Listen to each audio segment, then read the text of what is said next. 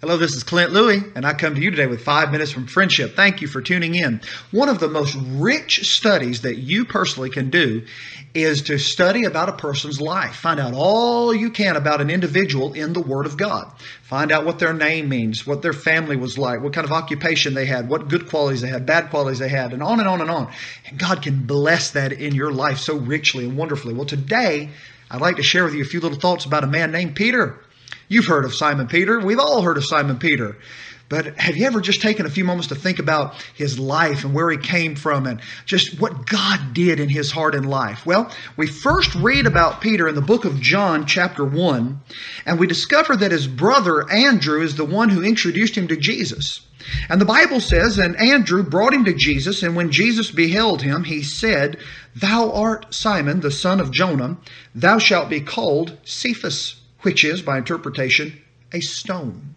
In other words, Jesus gave Simon Peter this name of Cephas, meaning stone.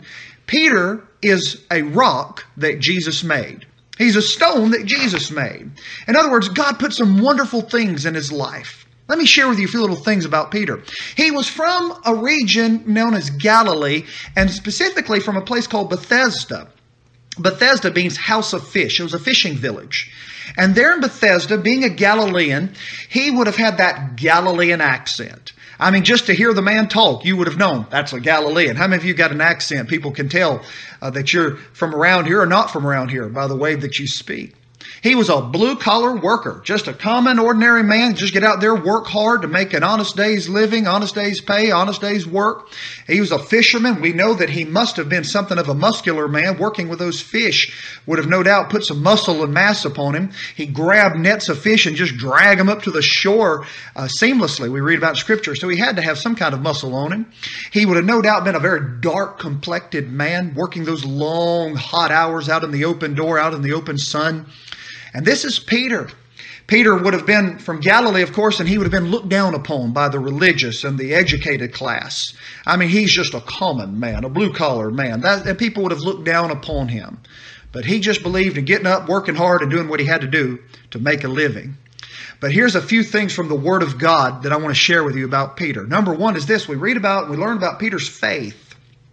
Peter's faith. Peter was the kind of man that when he put his heart and mind upon something, he would have been fiercely loyal. And as we study Scripture, we learn he was a man of faith. He came to know Jesus as his Savior, and then we read about one day Jesus walking on the water, going to his disciples, 12 men in the boat, and there's Jesus out on the water. But you know, out of 12 disciples on the boat, only one of them had the faith to get out of the boat, and that was Peter. I know we could talk about when Peter began to sink beneath the waves, but wait a minute. He did get out of the boat. How many of us, do you and I have the faith to at least get out of the boat? You can get out of the comfort zones of life? Well, Peter did, and he got out and he walked on the water. So we read about Peter's faith, but something else we discover is Peter's failures. How many of us are human? I'm human. How many of us have failures and shortcomings? I do. Well, Peter did too. We do read about, of course, that he began to sink beneath the waves and the waters. He got his eyes off Christ, and you'll sink too if you take your eyes off of Jesus. He was also a man of self-worth and self-reliance. He battled self and pride. He's the one that said, "Lord, I'll die with you and go to jail for you before I'd ever deny you." And then deny Christ he did. And I tell you today, we all battle self and we all have our failures. But thank God, failure with God does not have to be final. And we read about with Peter's future. And God made something out of Peter. God made a man of love. God made a man of even deeper faith and strength. God used Peter to preach the Word of God, and thousands came to Christ. Peter's future. And so today I want to encourage you. Just keep your eyes on Jesus. God bless you. Have a great day.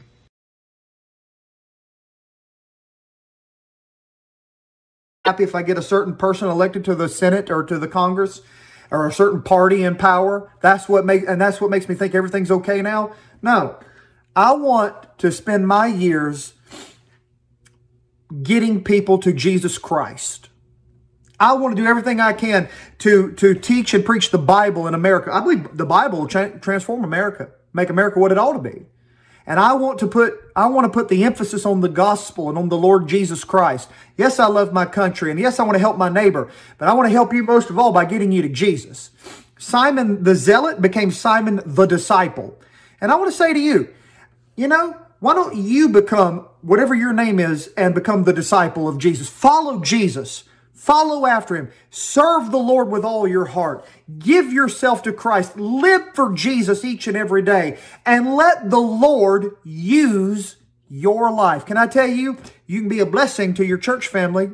You can be a blessing to your neighbor and your friends. And let God use you. Let's get the gospel to people. Let's tell our friends and neighbors. Let's be in the house of God. Let's lift up hands and worship our God.